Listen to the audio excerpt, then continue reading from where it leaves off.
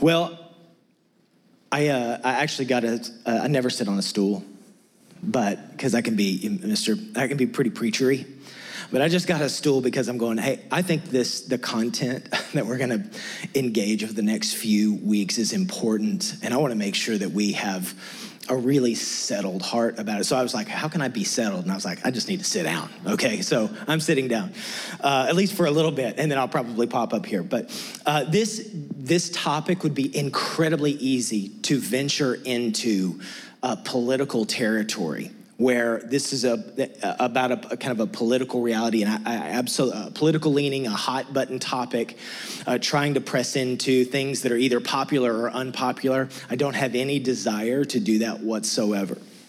What I do want to do in this series is I want our aim to be, what is the heart of God with matters of anger, with matters of justice? What do we see from the scripture so that we can hold his heart and then we can reflect that heart? So that's what we're aiming to do. And as our culture shifts and as it changes for the better and for the worse, as there are ebbs and flows, I want us to be able to put our feet on a rock. And I think it's the most important thing is to anchor ourselves in the word, because everything in this moment, everything in our lives right now is not a rock. Everything, right? Between a pandemic and social unrest and political strife and ecological messes everywhere, whether it's hurricanes or fires or whatever's going on, it just feels like everywhere you look outside of Jesus, it's chaos. And so there's just only one place to anchor ourselves down. And ultimately it can weigh on us if we keep our vision out and not looking at Jesus. And so we'll not be able to cover all the nuances and all the intricacies of this particular conversation, certainly not in 3 30-minute windows on a Sunday morning. But I do want to specifically address this age of outrage that we're experiencing, this specifically the cancel culture that is incredibly prevalent in our world today. And so here's the question. One, what is cancel culture, right?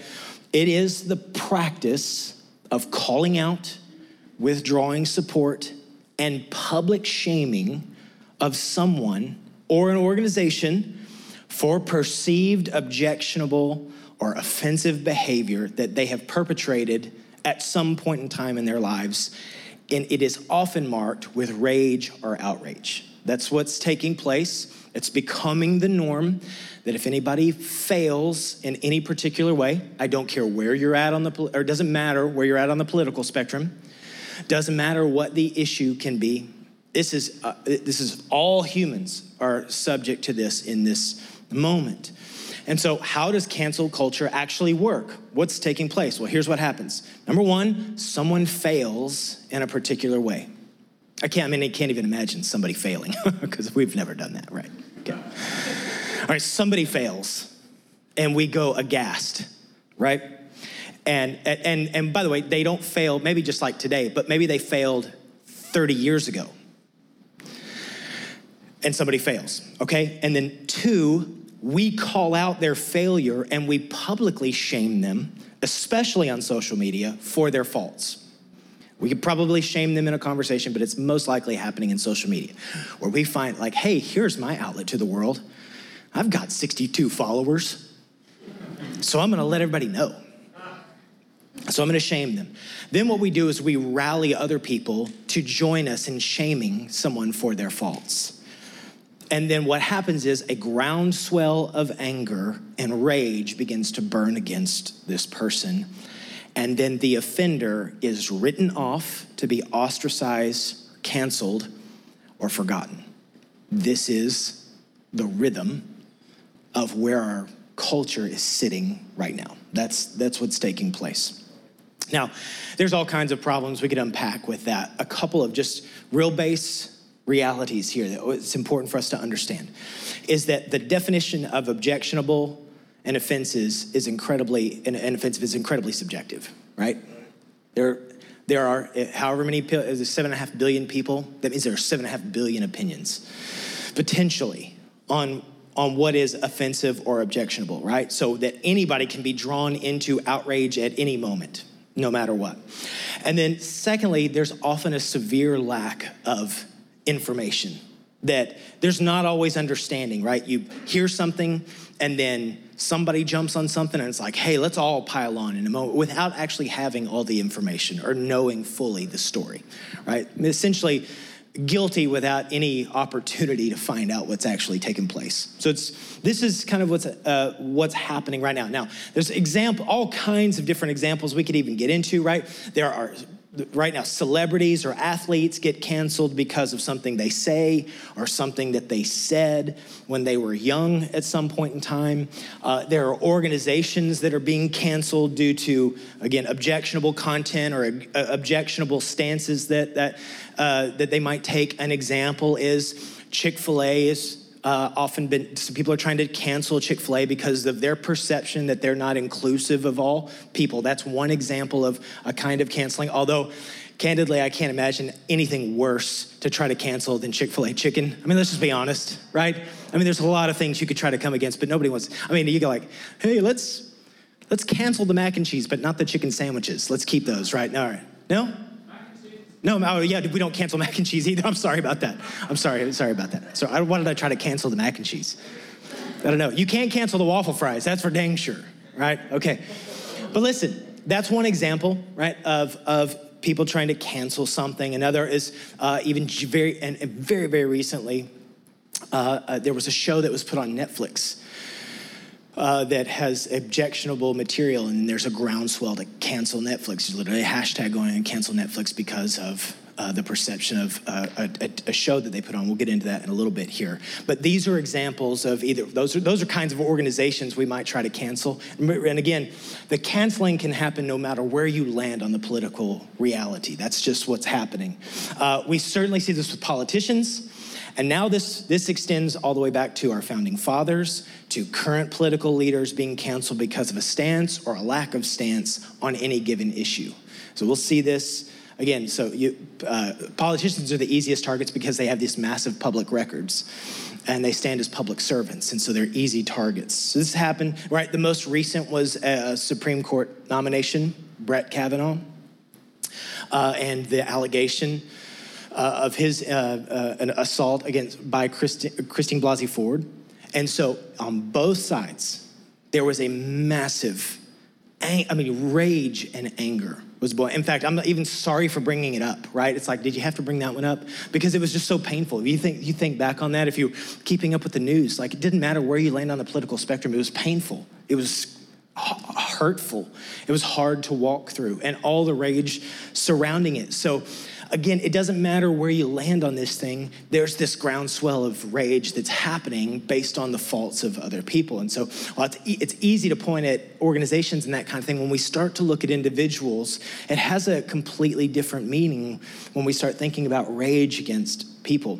And the deeper issue that I'm even addressing here for us, even over this series, is the fact that this mentality is weaving its way into the church and the way in which the church is meant to or supposed to operate. And that the church is often seen as propagating or promoting the cancel culture in the name of righteousness. And that's a scary thing, or I'd propose to you, that's a scary thing for us. And is this supposed to be the mark of God's people, the followers of Jesus? And so I want to be clear before we dive into this subject that there are, without question, realities in our culture that are gross and vile, and they need to be addressed. All right? Even over the next 2 weeks, we're going to deal with biblical anger and biblical justice. Okay, we're going to deal with these issues. But when it comes to issues like the systematic annihilation of infants in the womb, when it comes to prejudices and hatred and degradation of another person because of the color of their skin, or because even of their economic status for which they are a part, because I think there is evidence for as much prejudice against social classes, rich against poor and poor against rich, as there are in many of the other ways we see prejudices in our culture. When it comes to systematic exploitation and degradation of women through pornography, and sexual slavery. And those are things that need to be addressed when it comes to the global subjugation of people who are starving and do not have shelter or homes all across the earth. There are things in which need to be addressed and looked at, and the church is meant to have a voice. The question is, how do we go about doing that?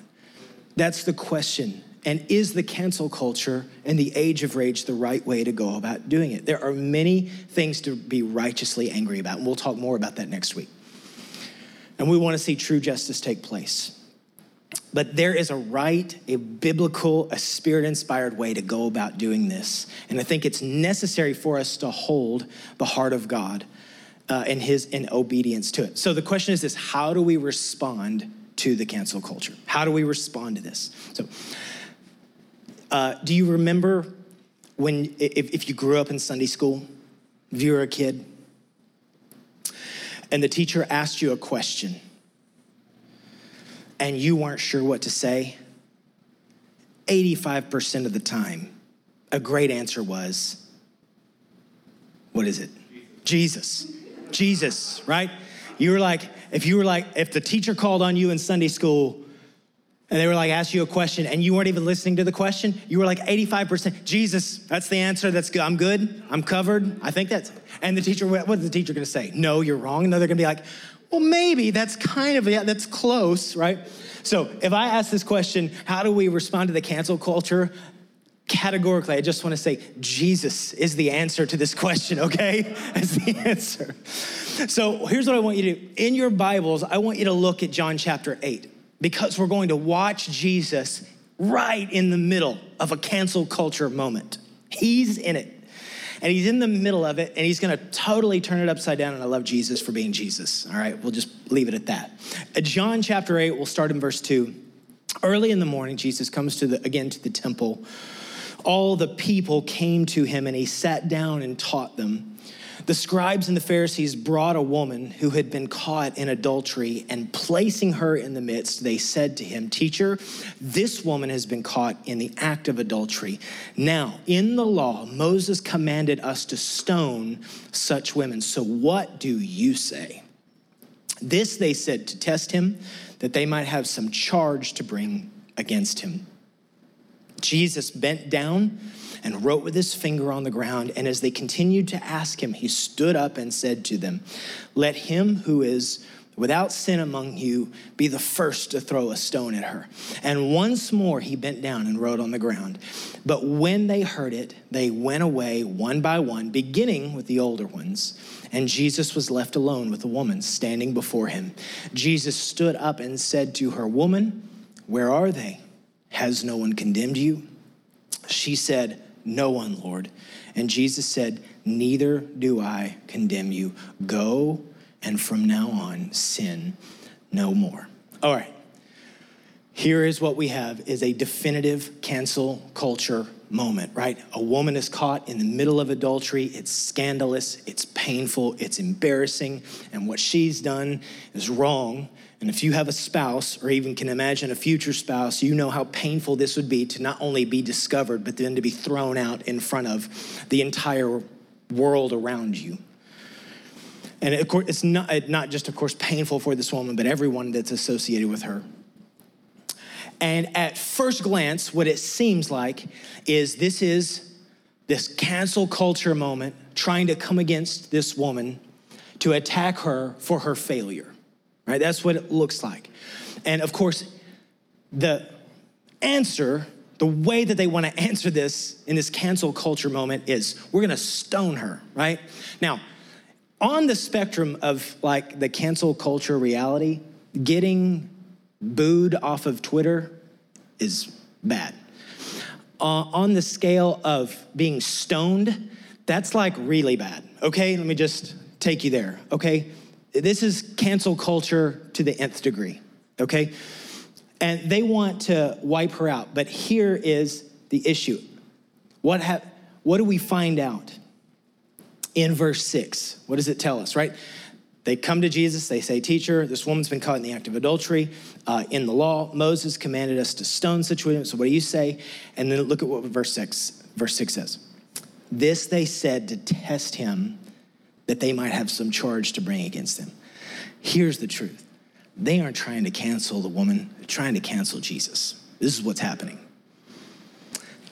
And I think this is an incredibly clear moment, because they don't actually care about the real law. Just for clarity, if you go back to Deuteronomy chapter 22, where the law comes from, guess who's responsible to be stoned in an adulterous situation? Not just the woman and the man. The guy's nowhere to be found here. Believe you me, they're not for 2 seconds is this actually about the heart of God or the law. What they're trying to do is cancel Jesus. And that's what we see from verse 6. And so they're not bringing the guy. What they're trying to do is this. Here's what they're trying to do. Jesus, where do you stand politically? That's what they're actually trying to do. In fact, they're trying to cancel Jesus on his political affiliation. They're trying to go, do you stand with us and the law and God? Or do you stand with the Romans who've now taken over they've taken over capital jurisdiction, right? So the Jews don't get to exercise their own law anymore, right? The Romans are ruling over them. They've taken over capital jurisdiction, and they're going, are you going to side with what the law, what God says and what Moses says? Are you going to give yourself over to the Romans? And they're trying to put him, this is how they're testing him, to say, who do you stand for? And it's this incredibly clear moment, by the way, that I think what we'll see in the cancel culture all the time, is that whatever we're raging about is not what's actually going. There's an immense amount of hypocrisy going on. That we can be raging about something here, but there's something going on in a different place. And this is what's happening all over the world around right now. And so, what does Jesus say to this scenario, seeking to cancel this woman? Right, he says, let him who is without sin be the first to throw the stone. So, you don't have sin, then go for it.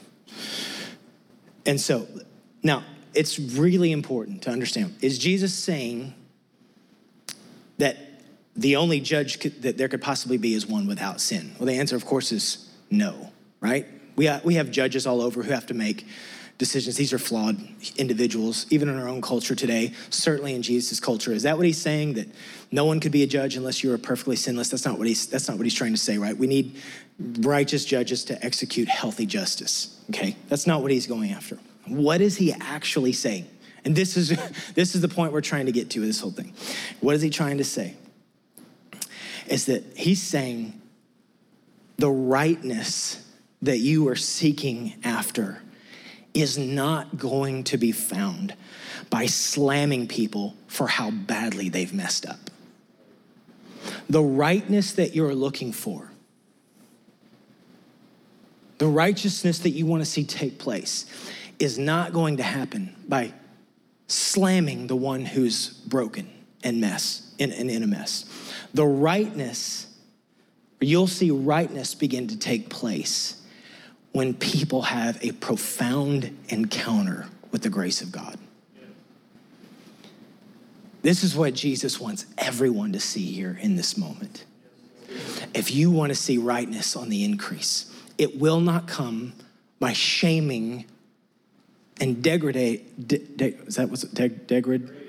Degrade. Thank you. That's the word, degrading. It's third grade language. We'll get there. Not by degrading someone, not by slamming someone, not by shaming someone. If you want to see righteousness on the increase, people need to come up under the weight of the grace and mercy of Jesus. That's what, church, hear this. That is what we are meant to introduce people into. That is what the call is on the church. That the primary problem with the cancel culture is not that they want to hold people accountable for wrong actions. That needs to happen in all of our lives. We need to be held accountable for when we make poor choices, especially those that hurt other people. That's not the problem. The problem is that instead of calling and seeing others restored from a broken past, it wants to shame and annihilate them for it. Those are two fundamentally different aims when we start talking about dealing with the wrongs and the ills of the culture that we live in. Is the aim to annihilate and destroy, or is the aim to see brokenness restored? This is the full question. Because the idea of shaming someone into changing is not who our God is. That's not who he is in heaven. It is not the attitude the church is meant to carry. And so my concern is that the church would mimic the outrage culture in an attempt to uphold righteousness rather than come with authentic, broken-hearted hope to see people crash into the grace of God. That is the point of being a follower of Jesus in this hour, is to help point people to the massive grace of God, right? And it's so beautiful how Jesus handles this, right? Because he does not excuse the wrongdoing. He calls it up into new life. Jesus stood up, verse 10, stood up and said to her, "Woman, where are they? Where's the cancel culture now?" And she says, no one's standing to cancel me anymore. And Jesus said, "Then neither do I condemn you. Go, and from now on, sin no more." The call to righteousness in her life came through an encounter with the grace of God, not the excusing of sin. Listen, there are things that do not need to be excused in our world. They need to be called up into holiness and righteousness. It's what, through the grace of God, that's what we were meant to be, is to be a brokenhearted people that help call people into repentance and forgiveness, to call people into his family. This is the aim of every one of us that would call themselves followers of Jesus. It's entirely possible that you stand here and feeling as if you have been canceled, that you've got a broken past in some way, form, or fashion that you feel like you cannot get over, that you've been canceled by other people, or canceled by those that even you thought loved you, or canceled because of your past. You might be dealing even right now with an incredibly broken part of your life. And the work of Jesus on the cross is the Father's loving way to rescue you and me from being canceled, to be able to restore us with new life and new identity and new hope for our future. Rather than being canceled and kicked to the curb, being restored to a new life. That is the gospel, right? The gospel is this: Jesus was canceled for you so that you never have to be canceled again. You'd be brought into newness of life, into hope. The church cannot be swept up, listen, into a culture of anger and vengeance as its primary mark. That's not where we're headed. We can't let this weave itself. No matter where you stand on the political spectrum or ideology, the church, the word of God is the definitive voice over our lives. We've got to come in agreement, into alignment. So we first display the grace and the goodness and the mercy of God. We uphold his justice and righteousness, but we put down the self-righteous judgment that marks the cancel culture of 2020. That's what we put down. We're going to uphold righteousness and justice, but we're going to put down self-righteousness and put that away, all right? And so the question is then, how do we respond when someone's failed? How do we respond? So I just give us a few questions. Here's how we respond, and we'll finish up this morning. Number one, am I broken over the situation or the sin that's been exposed? Do I feel broken over it? That's the first question. How do I feel about this? Am I feeling sadness and brokenness over it? Am I quick to rush immediately to judgment? Number two, and I think this is so incredibly important, that when we see someone broken in sin or someone in their own failure, the next question we got to ask is, am I broken over my sin? Am I broken over my sin and my own brokenness, right? Matthew 7, Jesus says, why do you see the speck that's in your brother's eye, but you don't notice the log that's in your own eye? Meaning Jesus has a rhythm for us. When we see brokenness, we got to ask the question, are we broken for our own sin, over our own sin? And then finally, am I inclined to stand in judgment, or am I inclined to pray for repentance and restoration? I think these are 3 really important questions before you post anything online. And I'm not here to say that you can't post something online or you shouldn't take a stance on something. That's not what I'm saying at all.